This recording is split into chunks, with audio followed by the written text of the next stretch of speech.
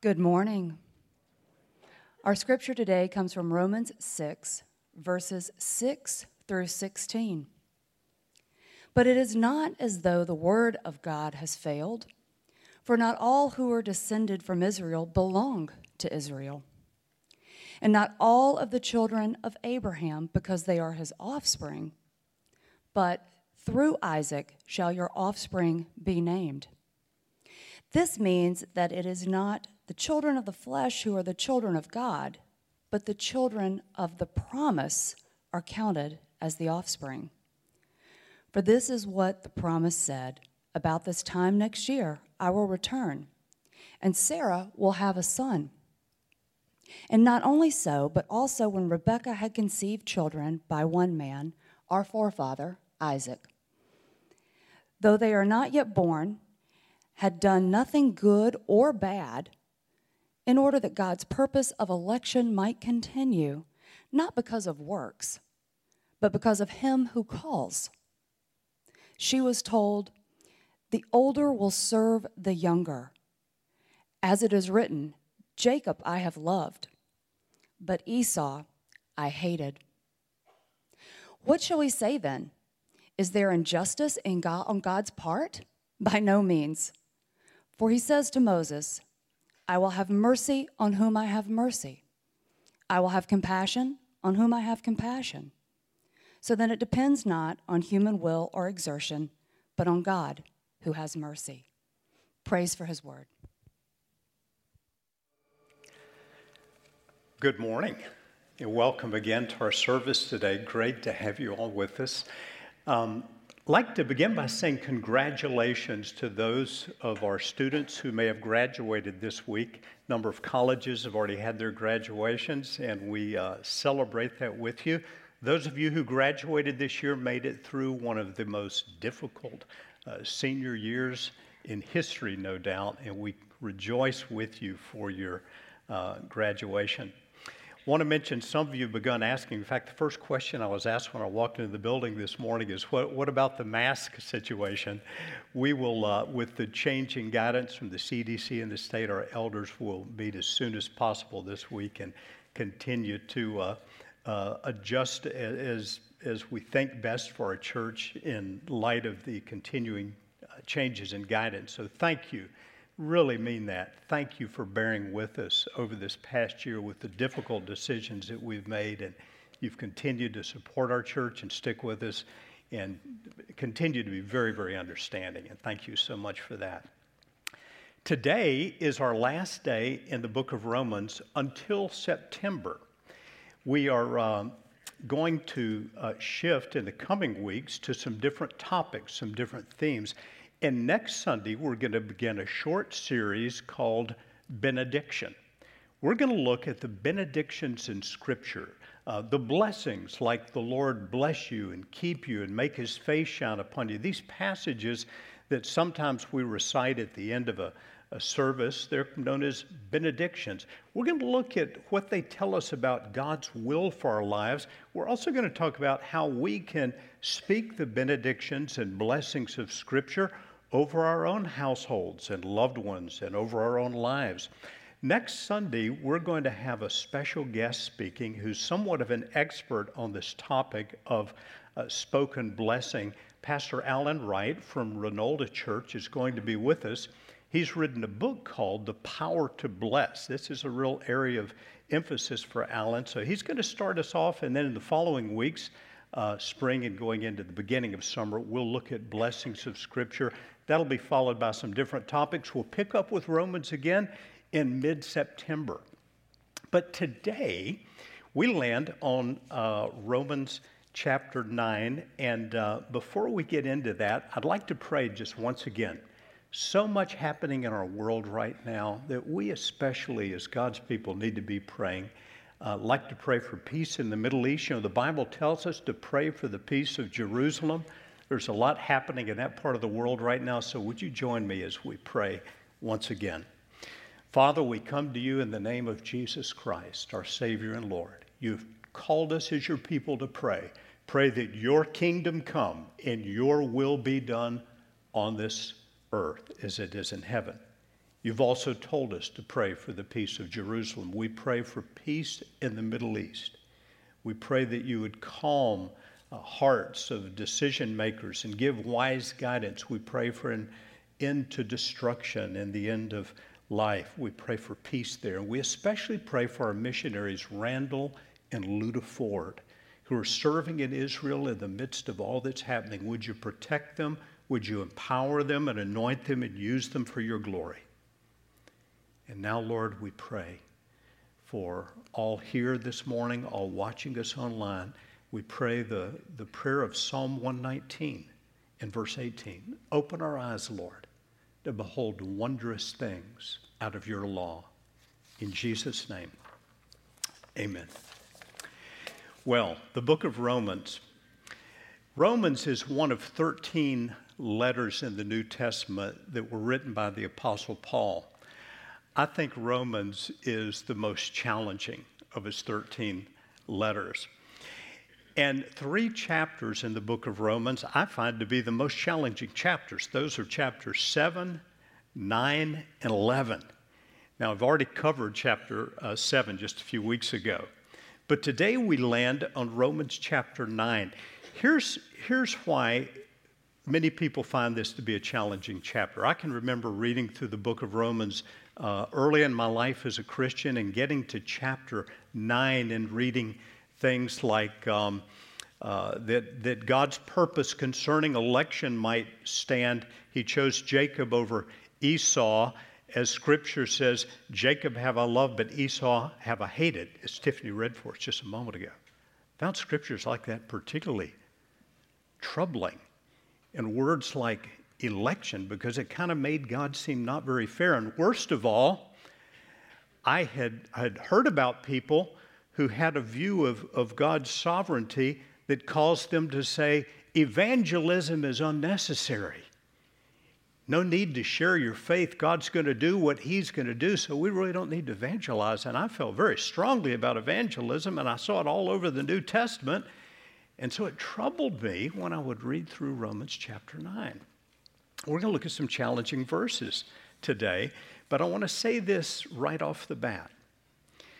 Many Bible difficulties are cleared up when we understand a verse or a passage or even a chapter in its larger context or its larger setting. Really helps us in interpreting Scripture to understand Scripture in its setting, in its passage. I think Romans 9 is best understood in connection with Romans 10 and 11. Romans 9, 10, 11 seems to me to be a unit of thought of the Apostle Paul. Remember, he wrote the book of Romans as a letter. And when he wrote the letter to the church at Rome, it didn't have chapter divisions like we have neatly laid out for us in our Bibles today. The chapter divisions were added by translators later. So this was a long letter to be read to the church at Rome. And as you and I would do writing a letter, Paul moves from certain emphases to other emphases as inspired by the Holy Spirit. And it seems to me he kind of ended a thought at the end of chapter 8. And in chapter 9, 10, and 11, he's moving into another area of thought. Chapter 12, there's a pretty abrupt break into another emphasis. And the emphasis begins at the beginning of chapter 9 with the Apostle Paul expressing the fact that he's grieved that many of his fellow Jews were rejecting the gospel. And we read this in verses 1 through 5. I'm speaking the truth in Christ. I'm not lying. My conscience also bears me witness in the Holy Spirit that I have great sorrow and unceasing anguish in my heart. For I could wish that I myself were accursed and cut off from Christ for the sake of my brothers, my kinsmen, according to the flesh. Wow, that's pretty strong. Paul is a Jew, and he's saying, I feel so strongly about the salvation of my fellow Jews that I could almost wish that I were cut off from Christ so they could be saved. That's compassion for people who are lost. He goes on to say, they are Israelites, And to them belong the adoption, the glory, the covenants, the giving of the law, the worship, and the promises. To them belong the patriarchs. And from their race, the Jewish race, according to the flesh, is the Christ, who is God over all, blessed forever. You hear what he's saying? He's saying the Jews are the ones to whom God gave the promises. Starting with Abraham, I'll give you offspring, descendants through whom all the nations of the world will be blessed. God gave them the law. God gave them the prophets and the promises. And through the Jews came the Christ, the answer to the promise made to Abraham.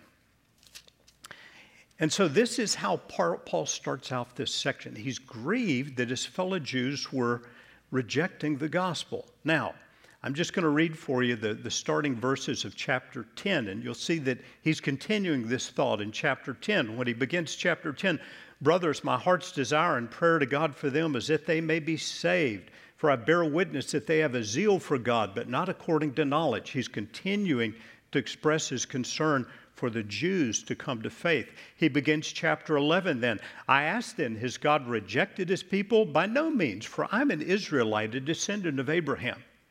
The point is simply that these chapters are woven together. Many Bible difficulties are cleared up when we understand a verse, a passage, even a chapter in its larger context. So Paul's expressing his grief that many of the Jews, many of his fellow Jews, his kinspeople, are rejecting the gospel. And so it raises the question, has God's promise to Abraham then failed? And Paul's answer is no, not at all, which leads us to the second point. The promise to Abraham hasn't failed because the children of promise are now considered Abraham's offspring. What does he mean by that? He goes on to verse 6. It's not as though the word of God has failed. In other words, just because many of the Jews are rejecting the gospel of Jesus, rejecting Christ himself, doesn't mean the promise to Abraham failed. For not all who are descended from Israel belong to Israel, and not all are children of Abraham because they are his offspring, that is his physical offspring, but, quote, through Isaac shall your offspring be named. This means that it is not the children of the flesh are the children of God, but the children of the promise are counted as offspring. Now, that's a pretty complicated paragraph, but what Paul is saying is this. Not all who are physical descendants of Abraham, Jewish according to the flesh, are counted as members of his offspring, but those who have embraced by faith the promise through Christ, even though they are Gentiles, non-Jews, are now included as inheritors of the promise. This is really made clearer in a passage found in the book of Galatians chapter 3. Verses 7 through 9. I think we can put that on the screen for you here. Yes, this really kind of clears up what he's writing in Romans. Paul writes these words. Know then that it is those who are of faith who are the sons of Abraham. And the scripture, foreseeing that God would justify the Gentiles, and Gentiles are those who are not Jews, by faith, preached the gospel beforehand to Abraham, saying, in you shall all the nations be blessed. So then those who are of faith are blessed along with Abraham, the man of faith. What is all that saying? Paul would explain that Jesus Christ is the promised offspring of Abraham. Back in the book of Genesis, when God called Abraham, he promised him descendants as numerous as the stars in the sky or the sand by the seashore. He said, I'm going to give you offspring. Even though Abraham was old, his wife was old, they had no children. He said, through your offspring, all the nations of the world are going to be blessed. And Paul's saying here, God was actually preaching the gospel to Abraham in advance. And he's explaining, now Jesus has come. He has given his life on a cross. He has shed his blood to redeem from all sin those who would place their faith in him. And through faith in Christ, we are made part of the family of God. We are made the offspring of Abraham. We are the recipients of the promise, children of the promise. So Paul's point is this.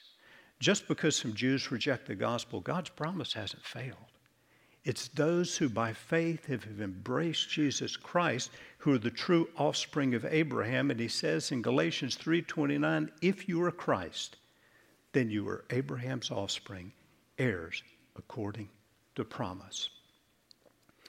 Number 3, Paul then makes the point that the reason for anybody's salvation, whether they're Jew or they're Gentile, the reason anybody's saved is simply and entirely God's mercy. That's why I titled this sermon, It All Depends on God's Mercy. I think that's the primary overriding idea in this challenging chapter. Paul says, what shall we say then? Is there injustice on God's part? By no means, for he says to Moses, I'll have mercy on whom I'll have mercy, and I'll have compassion on whom I'll have compassion. So then it depends not on human will or exertion, but on God who has mercy. Well, that's clear enough. That's easy enough, right? Where this chapter gets, to me at least, really challenging has to do with the examples that the Apostle Paul now uses as God's right to show mercy where he wants to show mercy, where and to whom he wants to show mercy. And he gives, I think, 3 examples. And the examples, one example comes just before the verse about mercy. It's the example of Jacob and Esau. And it's the one that you may have heard Tiffany read a moment ago and say, wow, that sounds strange. That God would say, Jacob I loved, Esau I hated. What's that all about? Paul is giving an example of God's right to work through whom he wants to work through, to pour out mercy where he wants to pour out his mercy. And he says, when Rebekah had conceived children by one man, our forefather Isaac, Isaac was married to Rebekah. And they were going to have 2 sons, twins. Though they were not yet born and had done nothing good or bad, in order that God's purpose of election, God's choosing, might continue, not because of works, but because of him who was called, she was told the older will serve the younger. That is, the promise of the gospel was going to come through Jacob rather than Esau. But then we read these words that are kind of troubling. As it's written, Jacob have I loved, but Esau have I hated. Now, if we go back into this story, it's in the book of Genesis, first book of the Old Testament. We won't find those words, Jacob have I loved, Esau have I hated. They're actually in the very last book of the Old Testament, the book of Malachi. And the prophet is speaking for God, and he's kind of giving this conversation between God and the Israelites are saying to God, how have you loved us? And God's response is, Jacob have I loved, but Esau I hated. In other words, God's love has been expressed for you, Israelites, and that he chose to work through Jacob. He chose to bring promises to you. He chose to bring blessings to you, even though many of you continued to reject him. But what is this about hatred? Does God really hate people? I think this phrase is best understood as an expression of preference.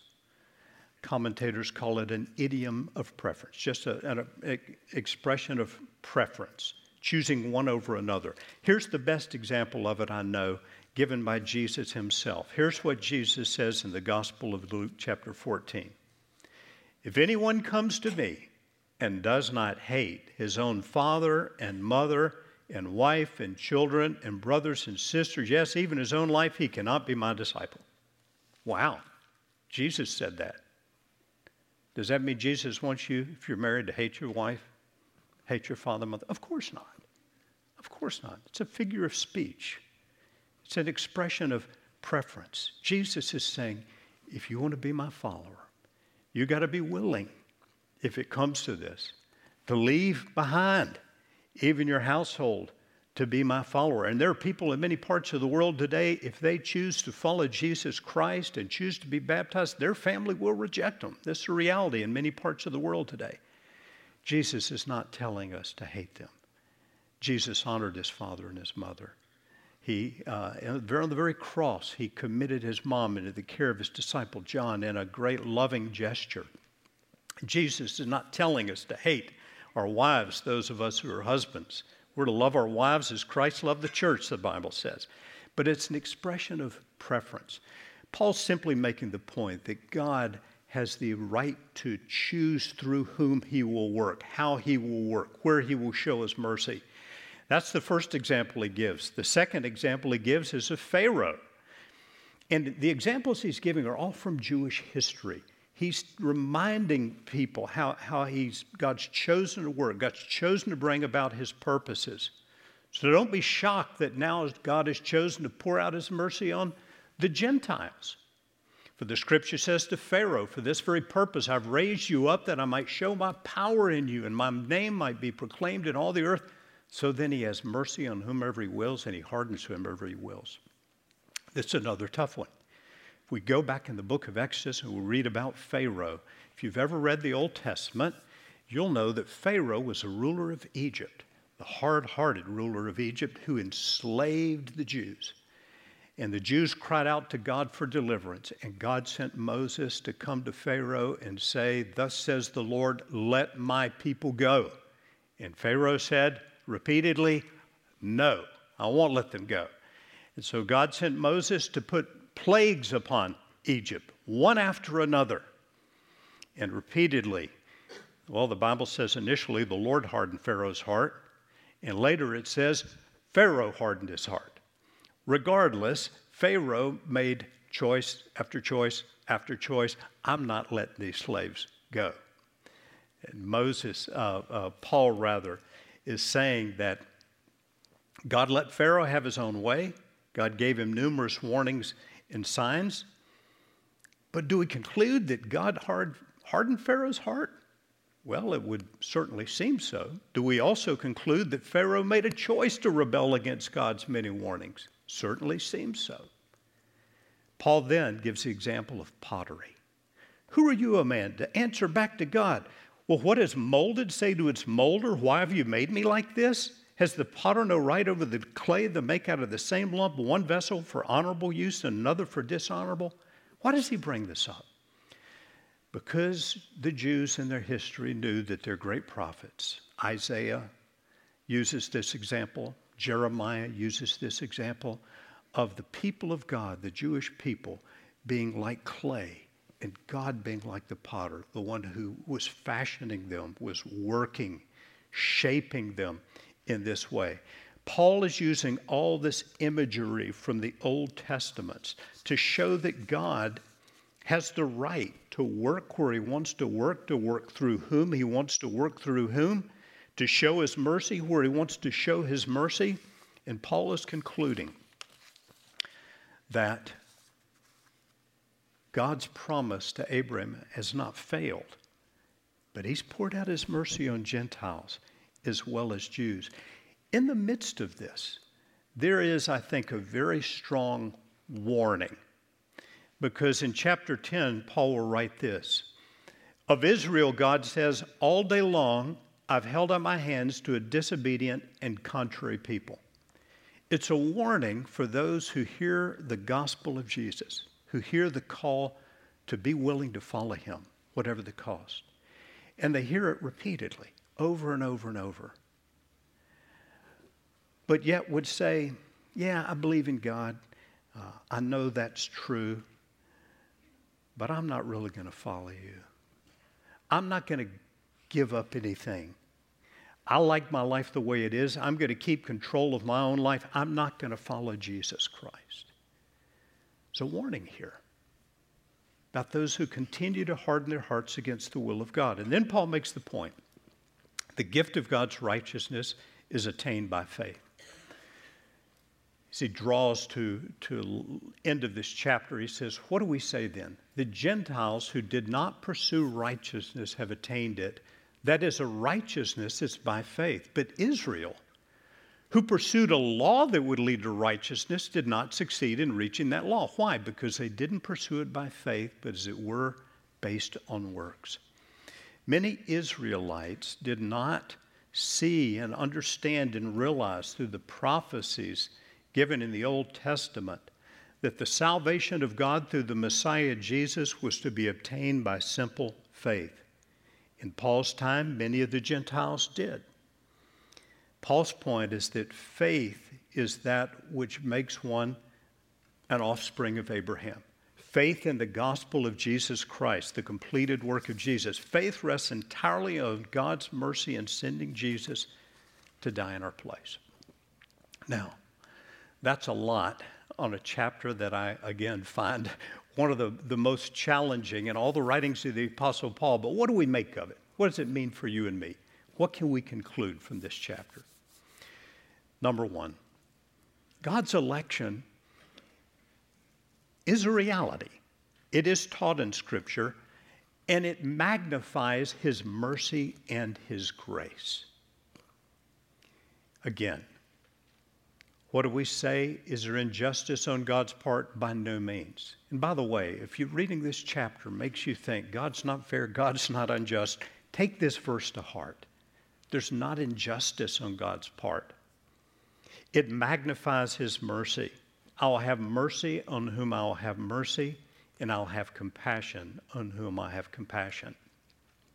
In other words, if I'm a believer, it's because God has shown His mercy to me. Number two, human responsibility is taught in Scripture. Israel pursued a law that would lead to righteousness, but they didn't succeed in reaching the law because they didn't pursue it by faith. They pursued it by works. In chapter 10, again, Paul gives this warning. All day long I've held out my hands to a disobedient and contrary people. Human responsibility, our call to make a choice for God, to follow God, to walk in His ways, is taught repeatedly throughout Scripture. So the sovereignty of God does not set aside human responsibility. Both are reality taught in Scripture. This mystery, and I do think it's a mystery, was depicted years ago by a preacher named Donald Gray Barnhouse, and he said, it's like we see the gate to heaven, the entrance to heaven, and over it there's a great big sign, whosoever will, let him come. We walk through the gate, and then we look back at it, and on the inside we read, chosen in Christ from the foundation of the world. How are both of those a reality? I can't explain it. I just accept it. Thirdly, a reality in this passage, Christians are called to evangelism. Now, one reason I say take chapters 9, 10, and 11 together is because in chapter 10, the Apostle Paul gives as strong a challenge and call for Christians to evangelize as he does anywhere in his writings. He writes this in chapter 10. There's no distinction between Jew and Greek, for the same Lord is Lord of all, bestowing His riches on all who call on Him. For everyone who calls on the name of the Lord will be saved. If you find yourself worried, thinking, wow, I don't know if I'm chosen by God. I don't know if I'm elected. If you find yourself fearful about that, do this. Call on the Lord. Call on His name. Ask Him to reveal Himself to you. All who seek Him will find Him. All who call on His name will receive His grace. How then shall they call on Him in whom they have not believed? And how are they to believe in Him of whom they've never heard? And how are they to hear without someone preaching? And how are they to preach unless they're sent? As it's written, how beautiful are the feet of those who preach the good news. Believers are supposed to have beautiful feet. Every follower of Jesus is called to evangelize, to share the gospel of Jesus. How can your neighbors hear unless somebody tells them? How can the lost of the world and the unreached people groups hear the gospel unless we send missionaries or unless we go? It's a role of every believer That's why we talk about in our spiritual growth in our church, building followers of Jesus who are sent. A believer is a person with a sent identity. So if you're a follower of Jesus, God has a mission for you. Among other things He's called you to do, you're sent into this world, to your family members, to your neighbors, to your coworkers, to your friends, to share the love and the truth of the Lord Jesus Christ. Any theological understanding that makes evangelism unnecessary is flawed. Paul brings it all together here. God's sovereignty, yes. Human responsibility, yes. Evangelism for every believer, yes.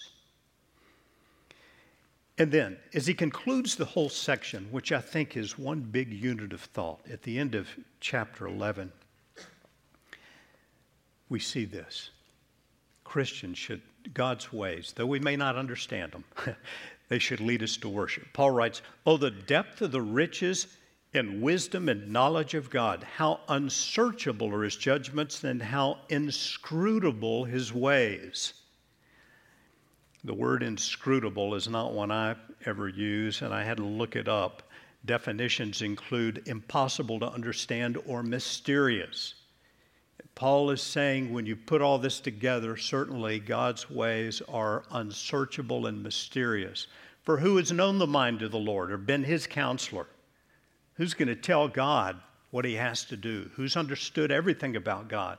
Or who's ever given a gift to Him that He might be repaid? In other words, all we have is a result of God's grace and His mercy.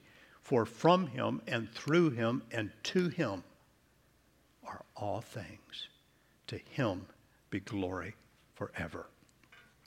And now, I think I would conclude this by a quote from a great theologian, now deceased, named John Stott.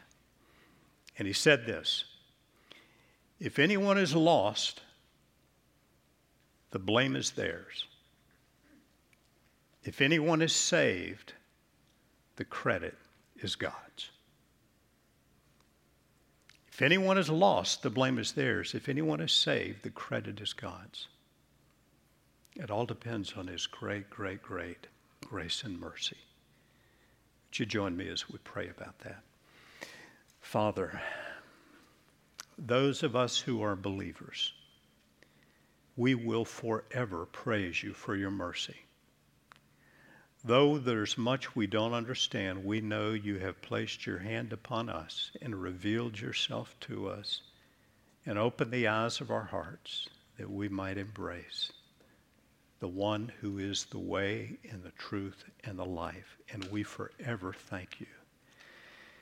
Father, would You give us compassion for those who don't know You?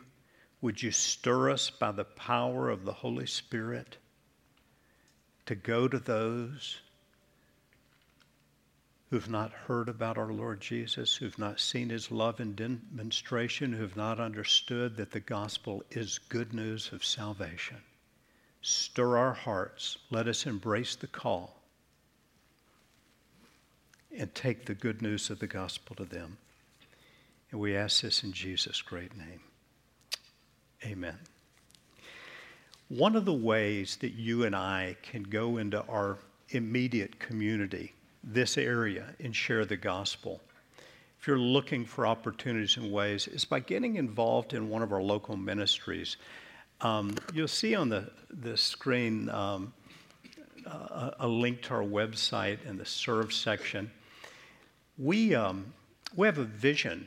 We call our Vision 2025, and I think the most daunting part of that vision statement is that we envision by the year 2025, 80% of the members of our church being involved somehow, some way, outside the walls of the church, taking the love and the truth of Jesus. That may be with one of our local ministries that we support. You'll find on our website. It may be like if you read your bulletin today for an opportunity for those with nursing skills at the Southside Medical Clinic. Maybe a ministry you feel called to start over the years. But we believe God's people are sent people. And a good way to start would be to engage with one of our local ministries. Also want to remind you before we continue to worship the Lord, to fill out the Ham Here card. If you're here in person, if you're watching from home, you can fill this out online. You can put your prayer request there. And I want to thank you again. Can't thank you enough for your continued financial support of our church, your continued giving, particularly in such an unusual year as we have had. Now let's praise the name of the Lord together, shall we?